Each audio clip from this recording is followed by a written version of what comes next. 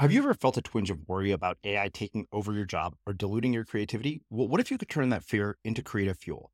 We've just published an amazing new ebook called The 4 Keys to Success in an AI World, and this is more than just a guide. It's a deep exploration into the human skills that AI can't touch, the skills that are essential for standing out and thriving, no matter how much technology evolves. We're talking about real differentiators here, like creativity, emotional intelligence, critical thinking, and much more. Inside, you'll find actionable insights and strategies to develop these skills, whether you're a creative person, a business person, or just simply someone who loves personal development. This isn't a story about tech taking over. It's a story of human creativity thriving alongside AI. Picture this, AI as your creative co-pilot, not just as a tool, but a collaborator that enhances your unique human skills. The 4 Keys ebook will show you exactly how to do that and view AI in a new way that empowers you instead of overshadows you. Transform your creative potential today. Head over to unmistakablecreative.com/4keys. Use the number 4, KEYS. That's unmistakablecreative.com/4keys and download your free copy. He was an angry man. He had been in Vietnam twice. He drank a lot. And every night at dinner was like running the gauntlet, hoping he wouldn't explode. It was very scary. But one night he was making fun of my 6th grade teacher and her name. And I just got so upset because as a 6th grader, I was very, loyal to my teacher. And I stood up and I said, "Shut up, shut up, shut up." And whoa, he did not let me get by with that. He whipped around the table and just picked me up by the shirt and just started pummeling, like punching me in the face. He had never been that aggressive with me. And I was totally shocked and terrified. I think I actually peed my pants. That's how terrifying it was. My mom just kind of floated away, but my sister actually intervened. She was 7 years older and was like, Dad, get off her, stop. And I just fell to the floor.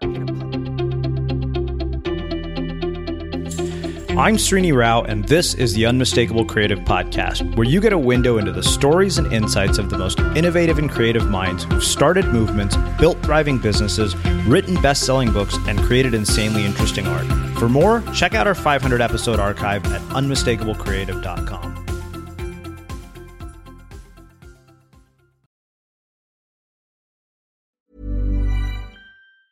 Hey, folks, I'm Mark Maron from the WTF Podcast, and this episode is brought to you by Kleenex Ultra Soft Tissues, your ally to help tackle your allergy symptoms this season. I love the change of seasons, but nobody loves pollen and all those other things floating in the air that make you sneeze during this nice weather. Kleenex Ultra Soft Tissues are hypoallergenic and allergist approved, so fight back against watery eyes and runny noses without worrying about irritating your skin. For this allergy season, grab Kleenex and face allergies head on. I'm Sandra, and I'm just the professional your small business was looking for. But you didn't hire me because you didn't use LinkedIn Jobs. LinkedIn has professionals you can't find anywhere else, including those who aren't actively looking for a new job, but might be open to the perfect role, like me. In a given month, over 70% of LinkedIn users don't visit other leading job sites. So if you're not looking on LinkedIn, you'll miss out on great candidates, like Sandra. Start hiring professionals like a professional. Post your free job on linkedin.com/people today. Ready to pop the question? The jewelers at BlueNile.com have got sparkle down to a science with beautiful lab-grown diamonds worthy of your most brilliant moments. Their lab-grown diamonds are independently graded and guaranteed identical to natural diamonds, and they're ready to ship to your door. Go to BlueNile.com and use promo code LISTEN to get $50 off your purchase of $500 or more. That's code LISTEN at BlueNile.com for $50 off. BlueNile.com, code LISTEN. Hey there, it's Michelle Norris. I'm host of a podcast called Your Mama's Kitchen. When I travel, I'm usually looking for a way to find a taste of home when I'm not at home. And one of the things I love to do when I am at home is entertain. And Airbnb allows me to do that. When I was in California recently, I rented a house that had a great kitchen. And when we were sitting around the table, we're all thinking, we're in someone else's house. Someone could be in all of our homes as well. If you have a home, but you're not always at home, you have an Airbnb. Your home might be worth more than you think. Find out how much at airbnb.com/host. Here's a cool fact. A crocodile can't stick out its tongue. Another cool fact, you can get short-term health insurance for a month or just under a year in some states. United Healthcare short-term insurance plans are designed for people who are between jobs, coming off their parents' plan, or turning a side hustle into a full-time gig. Underwritten by Golden Rule Insurance Company, they offer flexible, budget-friendly coverage with access to a nationwide network of doctors and hospitals. Get more cool facts about United Healthcare short-term plans at uh1.com. As creators, we're always on the move. Whether it's a live podcast event, a pop-up shop, or a workshop, we're constantly interacting with community, and that's where Tap to Pay on iPhone and Stripe comes in. Imagine this. You're at a live event, a listener loves your merch, or a participant wants to sign up for your course on the spot. With Tap to Pay on iPhone and Stripe, you can accept their payments right there and then, right from your iPhone, so there's no extra hardware or no delays.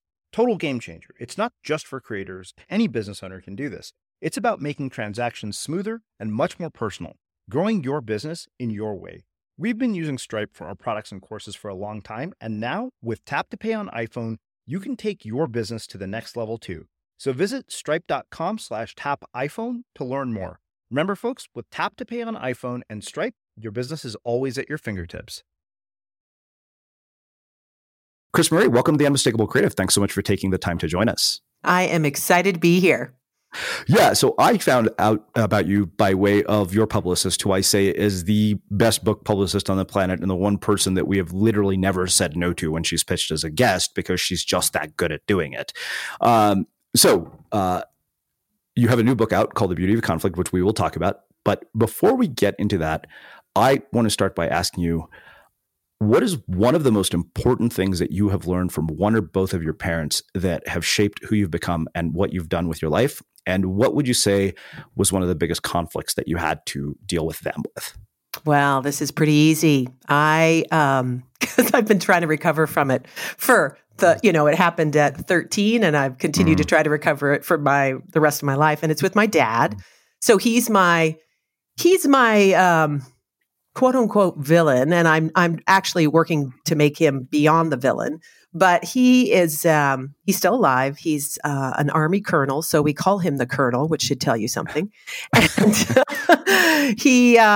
and growing up, I was the youngest. So I think I got it the least, but he was an angry man. He had been in Vietnam twice. He drank a lot. And one day can I just go ahead and tell you the story of what happened? Absolutely. Yeah. So, actually every night at dinner was like running the gauntlet, hoping he wouldn't explode. It was very scary. So, but one night he was making fun of my 6th grade teacher and her name. And I just got so upset because as a 6th grader, I was very, loyal to my teacher. And I stood up and I said, "Shut up, shut up, shut up."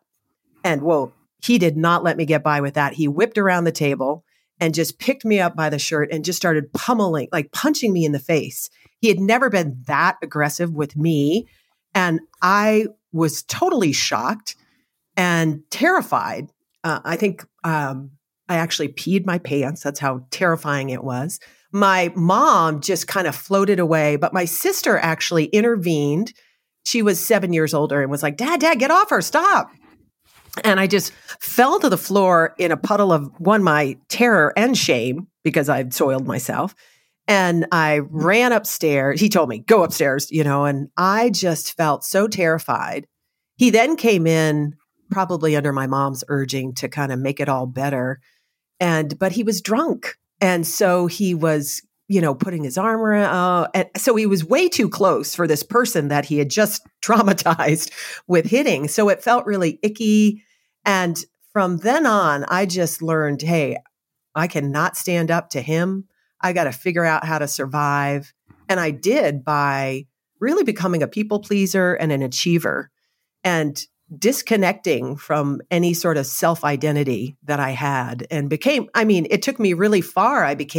I was an engineer at Boeing and one woman engineer out of 80 male engineers. I was an Olympic athlete. And I think all of that still was in play of like, who do you need me to be? And I will become it. And that's what I've been kind of recovering from because I wound up having, I remember you said I could have long answers. So I'm going to go ahead and do that. I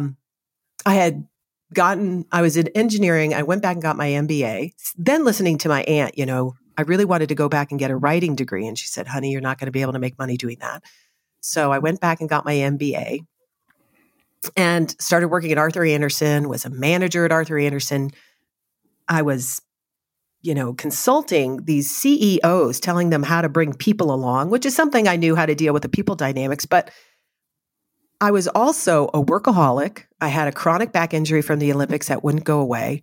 I was in a relationship with another alcoholic that I kept trying to fix and manage and control and cure, and that didn't work. And I had all this, I was allergic to 30 different things. I had chronic fatigue. I was just a mess. And I basically in my 30s kind of had a breakdown at that point. And I just thought, I can't do it anymore. And that's when the pivot started to shift my perspective of my life. Wow. So I know from having read the book, you're not straight. And I feel like I can't get out of this conversation without asking you about that, just because I would imagine of all the conflicts you've dealt with in your life, that has to be one of the, most difficult ones, just based on what you've told me alone about your dad. And I always wonder about this because I think that, in the Indian community, if it's there, it's virtually, unheard of, at least here. I mean, it's becoming more prevalent, like we're starting to see it, but like, we don't talk about LGBT issues in the Indian and Asian communities. We just kind of ignore them like they don't exist. Part of why people like Mira Nair make such important films is because she's willing to go out and tackle issues like this. But it does piss a lot of people off in India because it's a conservative culture. So, I wonder, one, as somebody who is straight, what misperceptions do you think I have about the experience that you've had with your life, both professionally and personally? And how is it to navigate that dynamic with a parent when you come out? Well, this is a broad question because something else that happened after that big incident with my dad is we were living in Georgia. And I was Catholic, but they didn't have very much fun. So I went over to be with the Protestants, and they had like dances and Bible studies.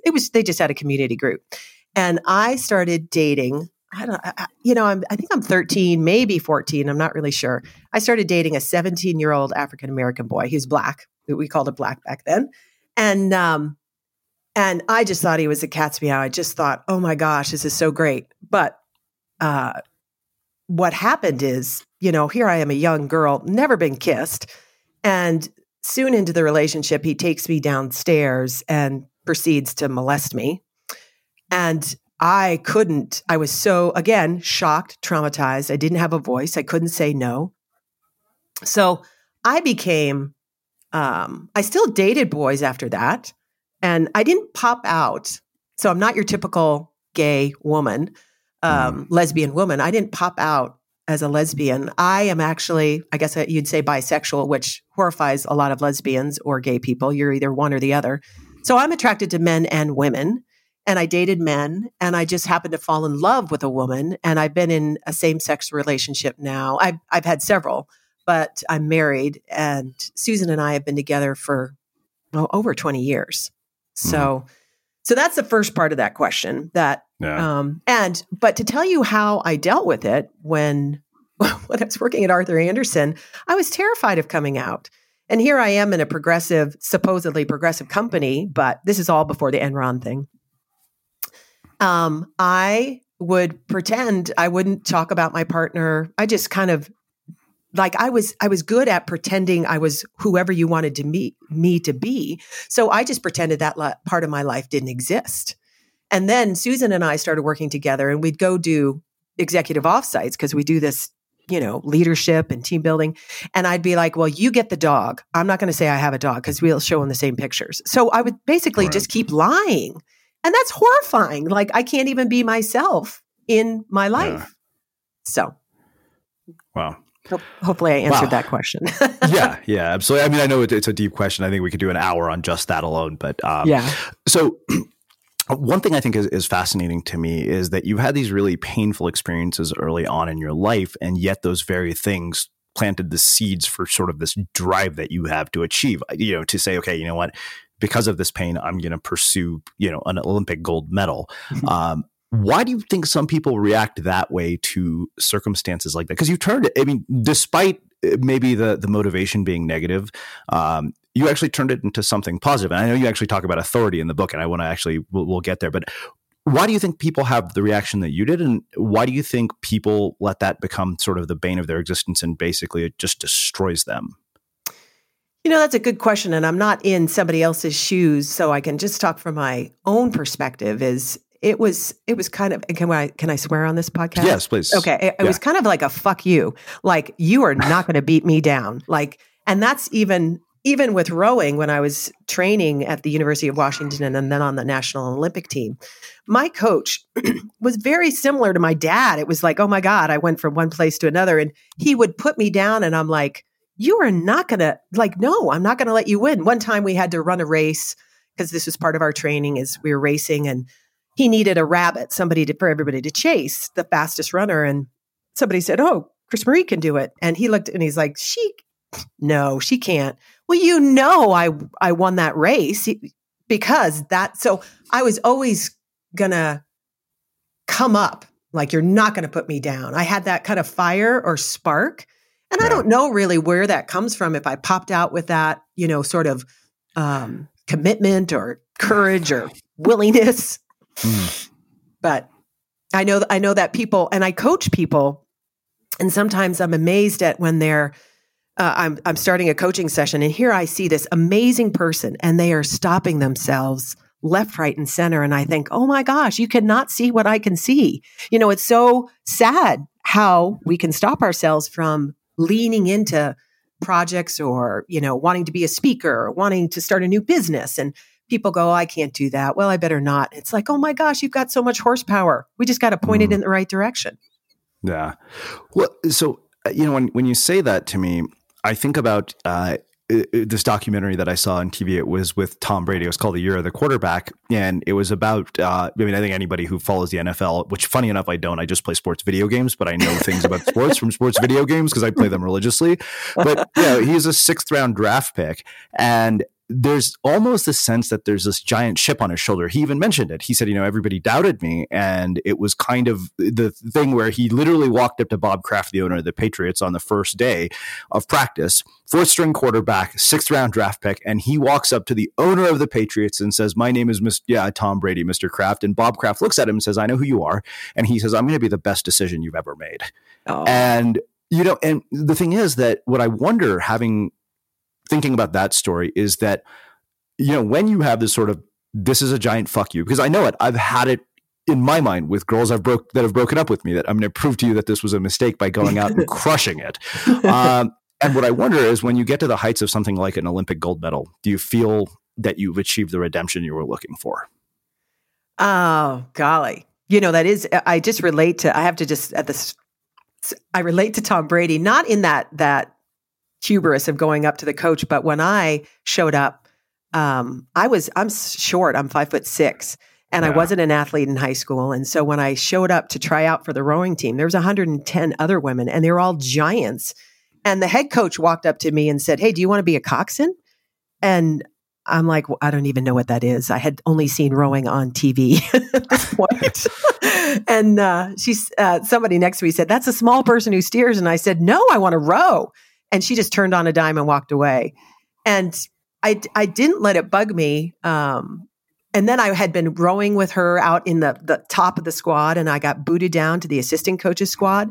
And I walked up to the assistant coach, and I was like, hey, why aren't I should be out there with her. Like, why am I with you? Like, total, arrogance on my part. And she said, listen, if looks could kill, she said, listen, you're a squirt. If you're going to do anything in this sport, you got to lose the attitude. You got to learn how to make boats go fast and learn how to work on a team. And I was like, okay, I can do that. And worked my way up into making it to that first boat that first year and winning Pac-10s back then. So, but what happened, so what you may not know is my crowning jewel, we won nationals twice when I was rowing. And the second time I was the stroke, which is the leader of the boat and the team captain. And that was magical. And then I went on to the national team, and it was the year before the Olympics. And that year was my most magical experience in my national team, not the Olympics, because that boat, I was young, wet behind the ears. I had made it into the boat. technically, I probably should have been the stroke or leader of the boat, but I was new. And so it was kind of like, let's have the veteran be the stroke. And I was fine with that. And that boat, we trusted each other. We pulled together. We made decisions. We had each other's backs. And we were coming in not expected to do anything at the World Championships, which is what like the Olympic year, everybody kind of has the World Championships all together. That's a simple version of what it is. And the Russians were really dominant. And there they were over in lane 1 where the water was all smooth, which is an asset in rowing. And we were all the way over on the other end, choppy water. We had a couple of false starts, which means, you have to pull the boats back and start again. And we started, and the Russians started like a shot. But halfway through, we started moving on the Russians. And that's what the coxswain said, we're moving on the Russians. And our boat just ignited. And in the end, Romania won gold. We won silver, but we were all so happy to topple the mighty Russians. We pulled the boats to the dock, and this big Romanian woman, I mean, she was probably 6'2", came over. She had white, shocking white hair, and she picked me up in her arms. She picked another U.S. rower up in her arms, like, we beat the mighty Russians. And that was probably my happiest moment. And then what happened during the Olympic year is we were expected to medal, and I had gotten injured 6 months before the games. So everybody was racing and getting faster. And literally I was close to suicide because I was isolating here, my Olympic dreams. It was 3 months where I was off the water.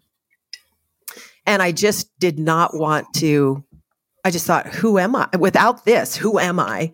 And didn't want to live. I was so ashamed that I couldn't row.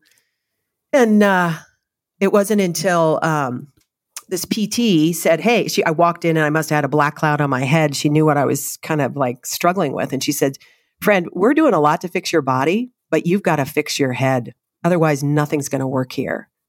And she gave me this book called The Mental Athlete, which is old now. But it was about using visualization to still train while you're injured. And I started doing that. And lo and behold, when the Olympic selection camp came around, I got an invitation, which I didn't think I would get. And I talked to the doctors and I'm like, listen, he was like, you can go race. And if you hurt yourself, we'll know it and you'll do surgery, or you can wait 4 more years and heal. And I was like, I cannot deal with this angst for 4 more years. So I went to the selection camp in June and kind of climbed my way back up, making it into the Olympic 8. But that boat was not cohesive. I mean, I didn't speak up. So I pulled myself out and made myself less than, because here I was injured and I just, made it. And we had some egos in the boat, some factions, and we were using this experimental boat that even now, I had a conversation like 30 years later, because this is 1988, with a teammate. She said, oh, we saw you folks getting slower and slower. And I'm like, why didn't you tell us? It was a boat that was designed perfectly on the computer, and it's really hard to set up or balance.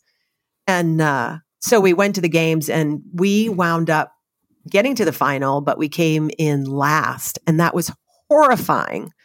And, that boat never spoke to each other again. So then I spent 10 years thinking I was a loser because I had lost at the Olympics, which was part of the whole piece I talked about earlier, like becoming a workaholic and trying to be perfect in every way, because I couldn't deal with the fact that we had lost.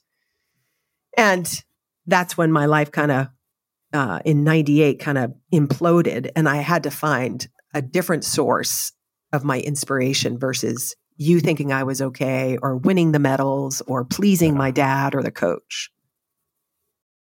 One of my favorite ways to spread the message of our mission here at The Unmistakable Creative is through speaking. In the last 2 years, I've delivered keynotes and workshops to professional associations, large companies like Citibank and Meredith Corp, and even small ones, on how creativity can lead to better working environments, fuel innovation, and increase the bottom line. So if you think I'd be a fit for your upcoming event and want to learn more, visit speaking.unmistakablecreative.com and get in touch. Again, that's speaking.unmistakablecreative.com. That's a long story. Long answer. No, it's actually perfect. And I think it really does set us up really well. It's funny because I asked a recent guest this, he was talking about the difference between process and outcomes. And I, said to him, he said, how does one become a process focused person in an outcome-oriented world, because society doesn't reward us for the process. They reward us for the outcome. My publisher doesn't give a shit if I enjoyed my writing of the book. They care if I sell copies. Right. That's just a harsh reality of capitalism. Now, that being said, I think every spiritual tradition, every person that I've ever talked to on this show has always repeated the notion that, yes, you think this thing that you get externally is going to make you happy, but when you get it, you'll realize that not only will it not make you as happy as you think it will, whatever the thing is won't last. And so I wonder, it sounds to me like you have become a person who was driven by achievement and outcomes, not only having accomplished those outcomes, but somehow have made the shift to being a person who is detached from outcomes. Or am I misreading that? Oh, you are giving me way too much credit. Well, it sounds like you've been enlightened enough to recognize the importance of that and, have made some changes to your life. And again, like I always tell people, I ask these questions for my own morbid curiosity and my own personal problems. If other people happen to benefit, that's convenient. Yeah. But did you finish your question? Did I interrupt you? Yeah. No, okay. Yeah. I still love outcomes. I mean, I love making money. I love when I get to speak, I get the big gig. I love the high. And so I love winning, of selling, like you're saying, because we have books, selling books, all those sorts of things. I have just learned to expand and recognize that I matter in the process. And it's really, you think about, we play games, we do music, we write books. I think, and I'm going to be speaking to the rowers and their parents and the alumni in a couple of weeks. And while I was writing the talk, it's really, you think it's about the winning. And while that's important, it's really about who you're becoming as you're rowing or pursuing this goal that really matters. And you can pursue a goal and chew yourself up, which I did over and over again. Or you can pursue a goal and also have fun and take care of yourself. And I thought that was a bunch of baloney. Like, no, I have to sacrifice and work hard. It's got to be miserable. And that's how I lived a lot of my life. But I have learned, no, actually, I have much more of me when I treat myself well. And I rig the game to win. Somebody once said, CrisMarie, you don't rig the game to win. Like, you're always putting yourself down. And so setting it up where I celebrate my successes, but I have to remember that. I have to constantly remember that I matter, how I feel matters. The process is part of, that's what we're doing here in this world. And too often, like, they have this term Olympic blues, because it's after Olympic athletes, we've dedicated our lives to making this thing happen. And then you get done, whether you win a medal or not, you're done when you decide to stop. And it's kind of like, is that all there is? Like, really? It's over? Like, who am I without that? And so cultivating a sense of, hey, I matter, win or lose, I have me after the big event or whatever I'm pursuing. That's kind of been my experience. When you're ready to pop the question, the last thing you want to do is second guess the ring. At BlueNile.com, you can design a one-of-a-kind ring with the ease and convenience of shopping online. Choose your diamond and setting. When you find the one, you'll get it delivered right to your door. Go to BlueNile.com and use promo code LISTEN to get $50 off your purchase of $500 or more. That's code LISTEN at BlueNile.com for $50 off your purchase. BlueNile.com, code LISTEN. Hold up. What was that? Boring. No flavor. That was as bad as those leftovers you ate all week. Keke Palmer here. And it's time to say hello to something fresh and guilt-free. HelloFresh. Jazz up dinner with pecan-crusted chicken or garlic butter shrimp scampi. Now that's music to my mouth. HelloFresh. Let's get this dinner party started. Discover all the delicious possibilities at HelloFresh.com. Hey there, it's Michelle Norris. I'm host of a podcast called Your Mama's Kitchen. When I travel, I'm usually looking for a way to find a taste of home when I'm not at home. And one of the things I love to do when I am at home is entertain. And Airbnb allows me to do that. When I was in California recently, I rented a house that had a great kitchen. And when we were sitting around the table, we were all thinking, we're in someone else's house. Someone could be in all of our homes as well. If you have a home, but you're not always at home, you have an Airbnb. Your home might be worth more than you think. Find out how much at airbnb.com/host. Here's a cool fact. A crocodile can't stick out its tongue. Another cool fact, you can get short-term health insurance for a month or just under a year in some states. United Healthcare short-term insurance plans are designed for people who are between jobs, coming off their parents' plan, or turning a side hustle into a full-time gig. Underwritten by Golden Rule Insurance Company, they offer flexible, budget-friendly coverage with access to a nationwide network of doctors and hospitals. Get more cool facts about United Healthcare short-term plans at uh1.com. Hiring for your small business? If you're not looking for professionals on LinkedIn, you're looking in the wrong place. That's like looking for your car keys in a fish tank. LinkedIn helps you hire professionals you can't find anywhere else, even those who aren't actively searching for a new job but might be open to the perfect role. In a given month, over 70% of LinkedIn users don't even visit other leading job sites. So start looking in the right place. With LinkedIn, you can hire professionals like a professional. Post your free job on linkedin.com/people today. As creators, we're always on the move. Whether it's a live podcast event, a pop-up shop, or a workshop, we're constantly interacting with community, and that's where Tap to Pay on iPhone and Stripe comes in. Imagine this. You're at a live event, a listener loves your merch, or a participant wants to sign up for your course on the spot. With Tap to Pay on iPhone and Stripe, you can accept their payments right there and then, right from your iPhone, so there's no extra hardware or no delays. Total game changer. It's not just for creators. Any business owner can do this. It's about making transactions smoother and much more personal, growing your business in your way. We've been using Stripe for our products and courses for a long time, and now with Tap to Pay on iPhone, you can take your business to the next level too. So visit stripe.com/tapiphone to learn more. Remember, folks, with Tap to Pay on iPhone and Stripe, your business is always at your fingertips. It's funny because I've been trying desperately to get a book deal for the third book, and it just hasn't been going anywhere. But I settled on this concept that I described, like literally it came from something I heard from 2 or 3 podcast guests about having a portfolio of meaningful experiences in your life, as opposed to having one thing be the thing. But the funny thing is that we live in a culture that makes us think that this one thing is the key to all of it. Mm-hmm. It's the marriage, it's the gold medal, it's the prestigious job, whatever it is. So let's get into this whole idea of conflict. I think to me, it's pretty hilarious that one of the first things you said in the book was that you've been a professional conflict avoider most of my life. And I'm always amazed because I literally told people when I was in business school, they're like, what are you going to do when you graduate? I was like, as long as it has absolutely nothing to do with the internet, that is going to be what I work on for a living. Oh, okay. I guess, fate has a sense of humor. Right. But one of the things you said is the prevailing perception is that good teams shy away from conflict. Doing so makes them look efficient or kind. The truth is they're holding back from experiencing precious moments. And I jokingly said to you, yeah, well, you haven't met my mom yet. But tell me how we change this perception. I mean, I know where the perception comes from because you talk about the things that really do cause us to hold back from this, which is opting out. But let's go there. How do we deal with this? Well, I really want to acknowledge, that I have been a conflict avoider, and it's still uncomfortable. It's not like, oh, conflict, yay. It's not the joy or the fun or the ease of conflict. But what I have cultivated and experienced over and over again is the benefit of hanging in the discomfort. Now, my dad, your mom, let's put them in the room and let them deal with each other.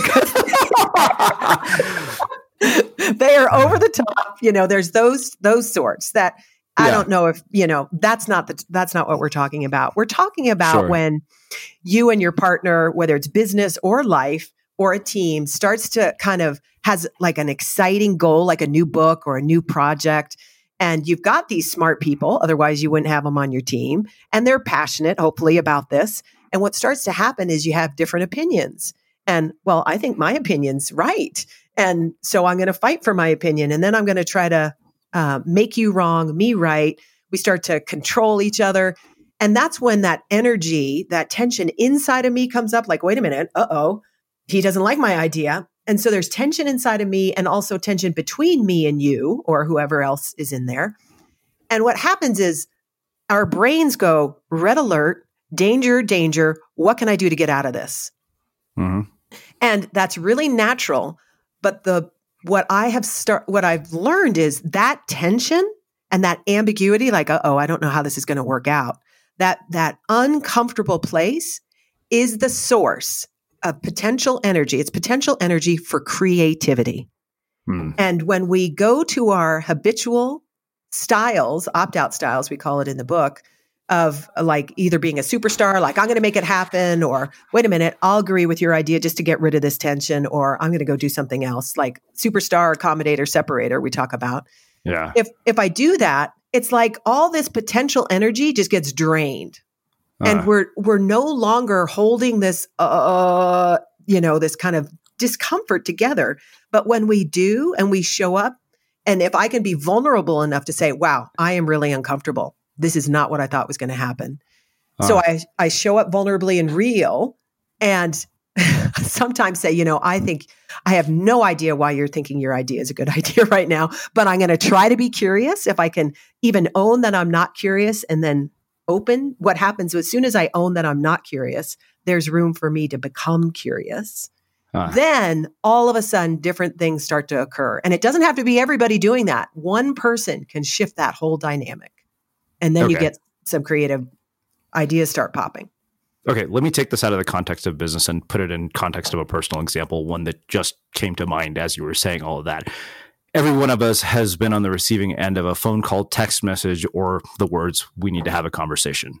I'm telling you, I don't think there's a guy in the history of the planet who has had that conversation end well. Every one of them got dumped. I'm convinced of this. I'm at the point in my life where if I got that text message, I would say, you know what? Let's just do this over text because I can't take another one of these phone calls. Aww. So with that in mind, how can I stop that visceral response to those words? Because literally I'm like, oh, nothing good is going to come from this, is my immediate reaction to that. Well, one, I want to acknowledge that it makes sense that it's your immediate reaction because you've kind of reinforced it. It sounds like you've had these experiences where it's happened over and over again, right? But who hasn't? Yeah. And so the idea for me, what happens for me is I had to start to, try to intervene on my own behalf, because what starts to happen is I tell myself a habitual story, and then my brain goes on red alert, and I think there's pain coming, and I can't deal with that. And so even doing some simple things, if you want to cultivate a way through it, is to actually just even at a body level, feel your feet and your seat, like bring your energy back down into your system. And literally, I have now, when I go into that, oh my God, oh shit, it was what we call it in the book. I imagine that I have this circuit breaker in my head that this alarm's gone off, and I pull it back down like I'm turning off the alarm. And and then recognize, what story am I telling myself? And could I imagine that there's another possibility? And maybe you don't. In that particular situation, you don't want to. But it's more, what are you doing to your, are you just going into protection mode, or are you willing to open up and see what's possible? And that's really a personal choice at that point. I think my natural tendency is to go into protection mode, which I think actually makes a perfect segue into these three things that you talk about in great detail. Which I don't think we can cover entirely in one conversation, but you talk about, the concept of welcoming fear as well as vulnerability and curiosity. And you say that, when something is good enough, it's human nature to stop taking new risks for fear of putting a damper on productivity. Business as usual is highly seductive, particularly if that business has solid success. And it's kind of funny to me because, I give a talk about, unmistakable. And the core idea is that best practices are bullshit. And that's why the people who work for you aren't creative or innovative, because you're just copying what other people have done. But I've seen this. I've seen this in people that I've worked with where good enough just becomes the standard. And I am not that person. And it drives me insane where, you look at it and you're like, okay, we've reached a point of diminishing returns. I was like, well, no, not really. There's more that can be done. Yeah. So I guess when we see that, it's like people, and this is also human nature for many people, really, we like certainty.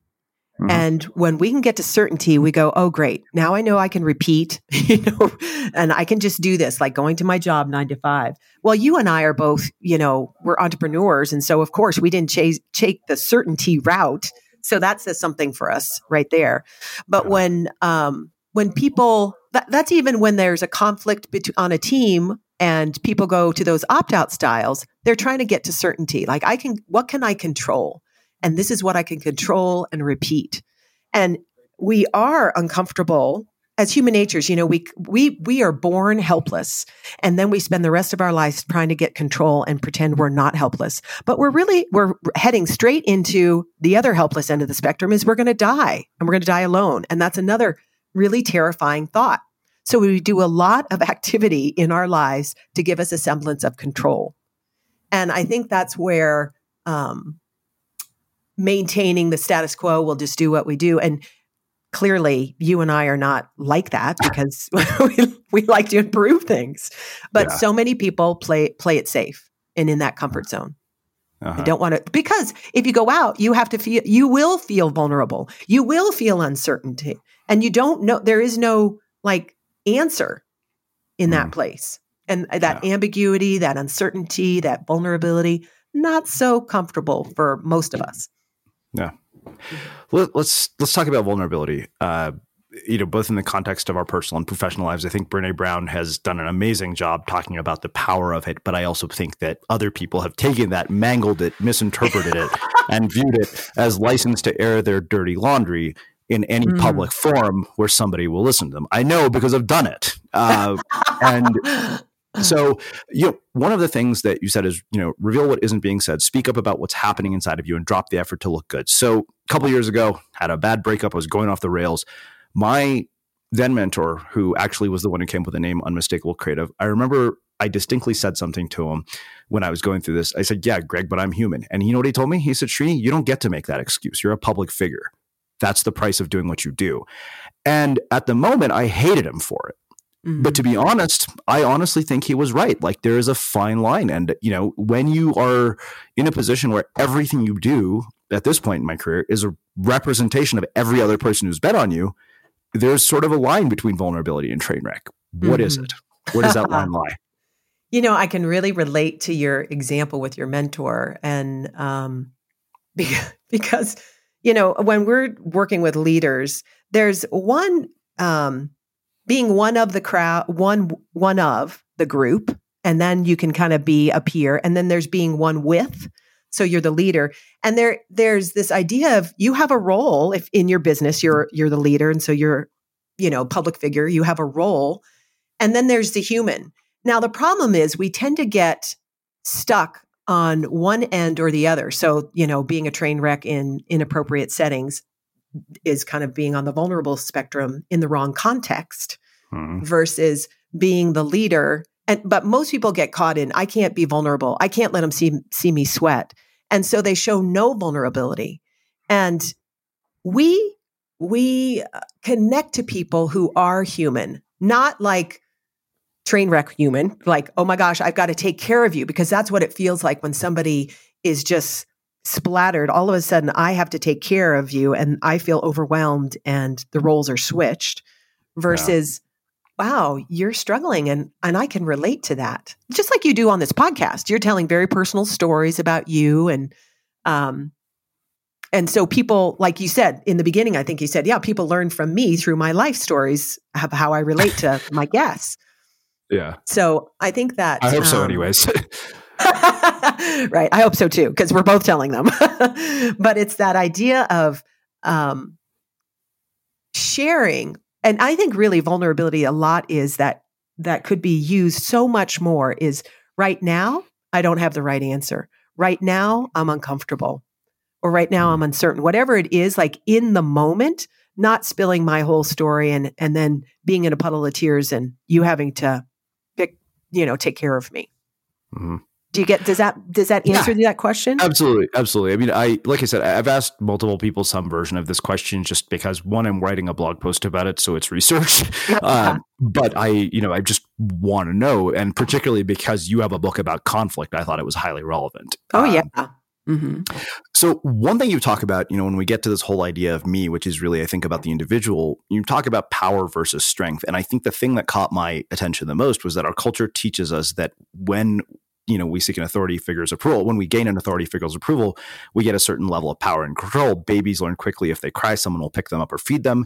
Basic cause and effect. Children learn that, when they get good grades or win the game, they get approval. They learn that having the right answer and being right is much better than revealing that you don't understand. And I mean, look, I'm not going to go off on a tangent, which I have 1,000 times about why I think the education system is largely to blame for this. But one of the things that really kind of baffles me is how much less curious we become as adults. I think so much out of the fear of being wrong, and I can tell you that I have been wrong far more than I've been right to basically have a creative project that's inevitable when you have a large body of work. It's kind of, the example I always give is Waterworld, which I think is the worst movie in the history of movies. And it's like, but Kevin Costner is still acting, even though that was $100 million shit show. But the thing is, there are a lot of people who their conditioning becomes, okay, I was wrong, so I'm not going to risk again. I'm not going to reveal that I don't know anything. And yet, it seems to me on the other side of that is almost always where you have the most interesting discoveries. So how do we get back to that? How do you get back to that place of curiosity combined with vulnerability, which you actually defined as creativity? I call it the brittleness of failure or being wrong, which, by the way, coming out of the Olympics, I was plenty brittle because I thought, I was wrong to lose. I was a loser. So don't talk to me. I've got to do everything perfect now. And so even in that power and strength continuum, I really leaned over on the power side. How can I do my role? How can I look perfect? All those things that I thought that's going to give me safety and security. But what it gave me is I felt like I was inside out. There was nothing in me. And so my willingness, what I've touched on, that I had a turning point at one point. And really what happened is I had to catch up with myself, which meant I had to feel what it felt like to lose and have the grief of losing and not being anybody and still coming to a sense of, and I'm still an okay person. But that was through processing my feelings about a painful situation, about my dad, about the molestation, about the Olympic loss. Those are three biggies that I spent time digesting at an emotional level. And when I did, I felt more whole. And when people do that, there's a sense of coming not from the power place, but from the strength. The fact that I can tell you about all three of those incidences, there were times that, I'll tell you, I didn't tell my mom about the molestation until like 40 years later. It was a long, long, long time. So the fact that I can talk about it, and people may have reactions or whatever, but I still feel whole. Those things happen to me. And so I can be vulnerable and share that, and also be curious about your reaction. If you did have a reaction to it that wasn't okay, I don't have to. So there's more resiliency in my system versus brittleness. Now, I don't know if I actually answered your initial question, but that's where I went with it. Hey, it's Srini. I hope you're liking this episode of The Unmistakable Creative. Did you know that every Sunday, our community manager, Melina, sends out 10 key takeaways from episodes like this one? All you have to do to receive it is sign up for our newsletter. Just visit unmistakablecreative.com/newsletter and you'll get them delivered right to your inbox. Again, that's unmistakablecreative.com/newsletter. No, that's great. So one thing you talk about when we get into the actual running of a business is the difference between tactics and strategy. And I think this is one of those things where people mistake tactics for strategy, which is why I think you end up having a lot of pale imitations of things that already exist. But there are two things that you mentioned, wide view questions and narrow focus questions. Can you expand on what those are and how they apply? Srini, I just love that you read our book and you're taking us through these different pieces. It's very clear, so I'm appreciating. Or you've read enough of these pieces, so that means a lot I have to a me. massive mind map in front of me of the entire book. So, I mean, I had to switch from my notes to my mind map because I didn't have time to finish writing the notes. So, yeah, I mean, I have it all mapped out because, again, like I said, I'm basically, utilizing you very selfishly for my own reasons. Well, I love our book's never been quoted so much, so it's just fabulous. So wide view, narrow view. So yes, what often happens in businesses is typically big businesses, corporate businesses, you have your weekly meeting and it winds up being, well, what are you doing? Well, what are you doing? What are you doing? And it's a status report. And that's very narrow focus. And it's important. We call it like the blocking and tackling. But often when we start to work, because we come in and do offsites, team offsites, and for organizations, and they're focused there, and they're really starving for wider view questions, answers to those questions. Because wide view, and maybe I should define that, but wide view are really those bigger picture questions that frame everything we do. So Simon Sinek was great, the why. Why are you doing what you do? And aligning that from a business all the way down to a personal, hey, what's my why for being in this business? So when we can, like when Microsoft first started, it was to put a computer on every desk. 3M is to solve unsolvable problems. Nike's at one point was the joy of crushing the competition. So those are like core purposes, whys that if you go work for Nike, you've got to be competitive. If you're otherwise, you're going to get eaten up for culture. Yeah. So the wide view set the context. Why are we doing this? What are our values? Like Southwest Airlines, humor is definitely one of their values because their flight attendants are fun, and everybody in the company, you want people in the company to, whether it's the janitor all the way up to the CEO, to live the behavioral values. That creates a culture that feels aligned and you're in the right, there's a fit, definitely a fit. Yeah.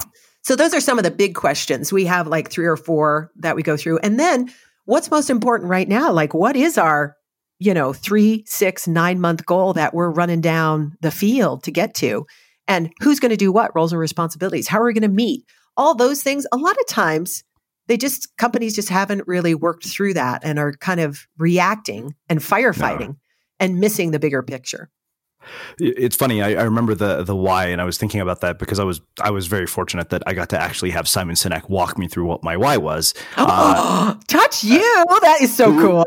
Yeah, and I remember this very distinctly because he said, "You're obsessed with people who are good at unusual things," and I'm like, "Thank you. What the hell am I supposed to do with that?" And now you look back, at our guest lineup, it's like, oh, bank robbers, drug dealers, performance psychologists, authors, artists. It's like, oh yeah, these people are all good at really unusual things. I love it. Yeah. So it's funny how that plays out so much later. But I guess, as you're saying that, my thought process was, okay, like I have team members that I work with.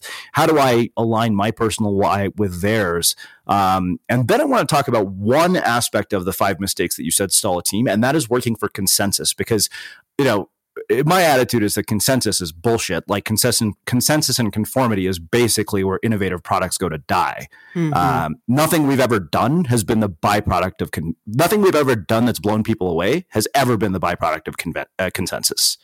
I agree. A lot of people mistake the fact that we want to work, help a group build their team, a leader build their team, that we're working on consensus. And no, it slows everything down. And really, as adults, we don't necessarily need to get our way, but we do need to feel heard and considered. And that's a piece that's often missed when a leader just makes a decision versus, whoa, slow down. Just let the person know you actually, and really try on with curiosity what they're saying.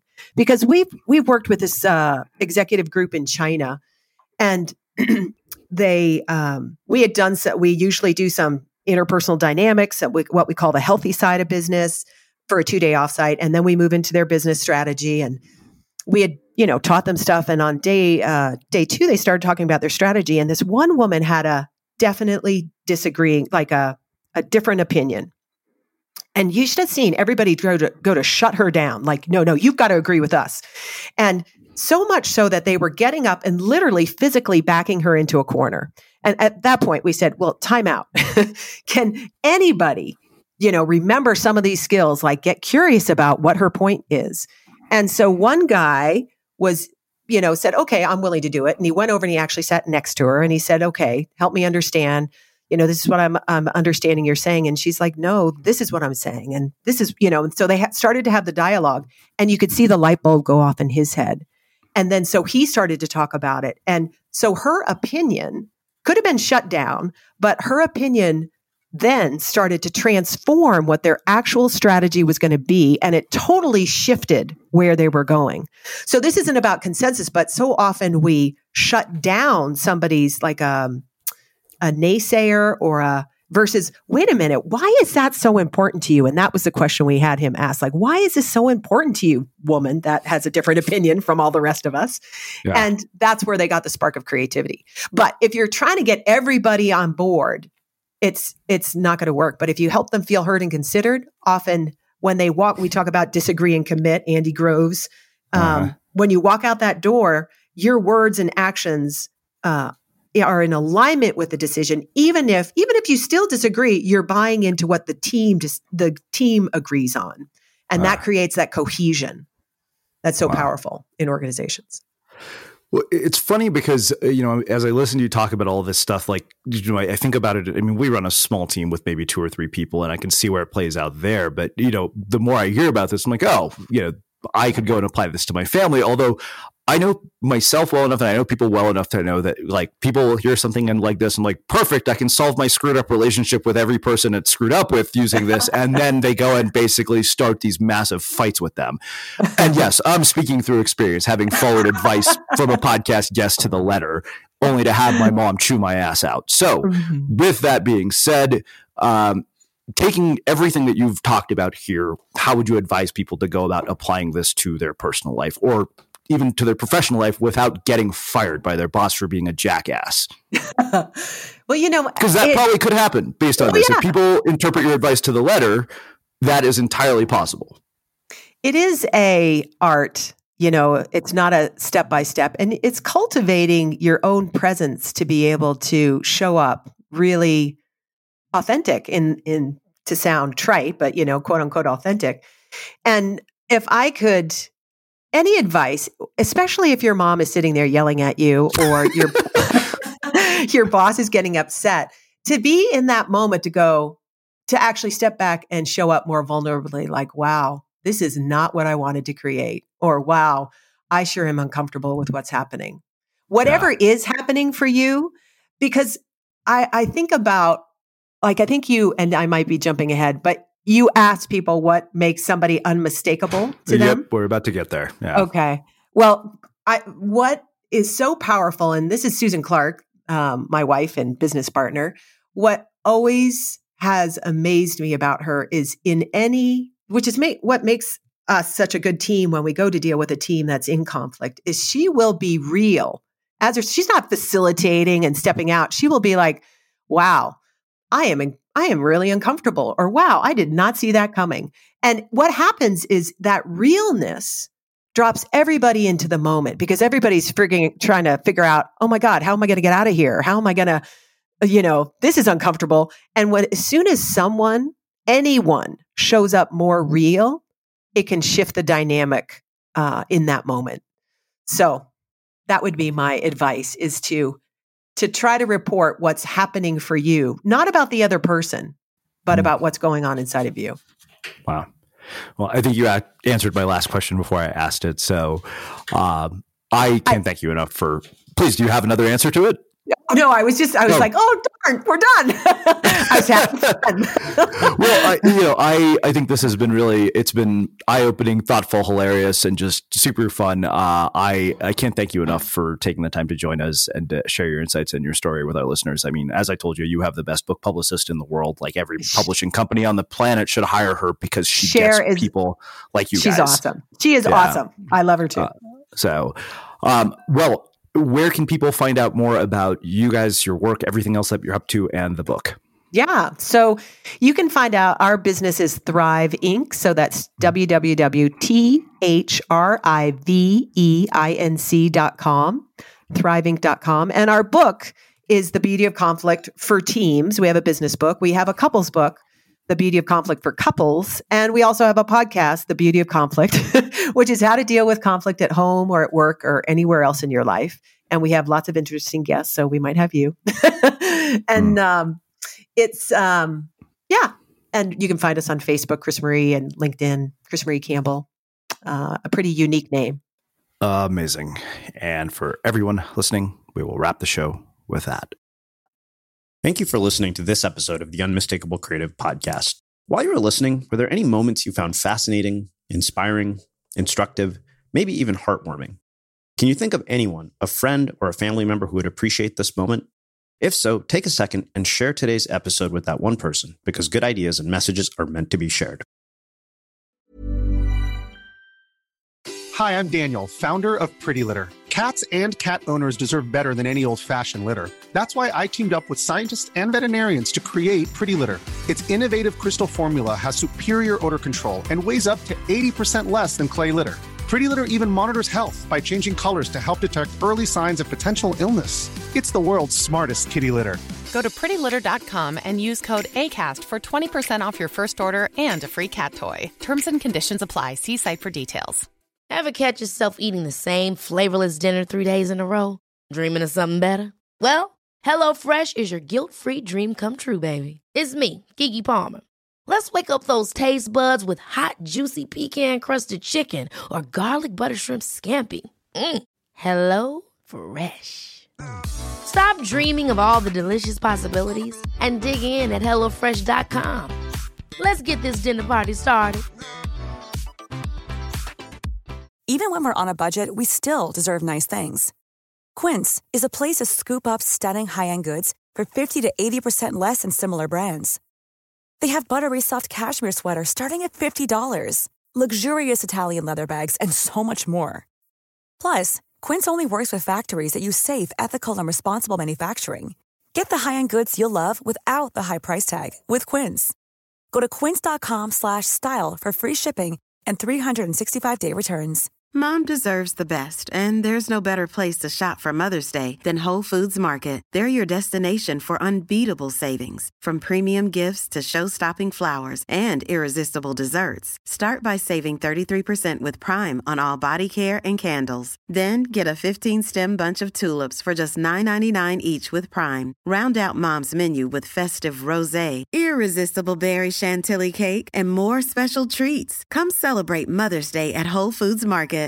Imagine the softest sheets you've ever felt. Now imagine them getting even softer over time. That's what you'll feel with Boll & Branch's organic cotton sheets. In a recent customer survey, 96% replied that Boll & Branch sheets get softer with every wash. Start getting your best night's sleep in these sheets that get softer and softer for years to come. Try their sheets with a 30-night guarantee. Plus, get 15% off your first order at bollandbranch.com. Code BUTTERY. Exclusions apply. See site for details. Have you ever felt a twinge of worry about AI taking over your job or diluting your creativity? Well, what if you could turn that fear into creative fuel? We've just published an amazing new ebook called The 4 Keys to Success in an AI World, and this is more than just a guide. It's a deep exploration into the human skills that AI can't touch, the skills that are essential for standing out and thriving, no matter how much technology evolves. We're talking about real differentiators here, like creativity, emotional intelligence, critical thinking, and much more. Inside, you'll find actionable insights and strategies to develop these skills, whether you're a creative person, a business person, or just simply someone who loves personal development. This isn't a story about tech taking over. It's a story of human creativity thriving alongside AI. Picture this, AI as your creative co-pilot, not just as a tool, but a collaborator that enhances your unique human skills. The 4 Keys ebook will show you exactly how to do that and view AI in a new way that empowers you instead of overshadows you. Transform your creative potential today. Head over to unmistakablecreative.com/4keys. Use the number 4, KEYS. That's unmistakablecreative.com/4keys and download your free copy.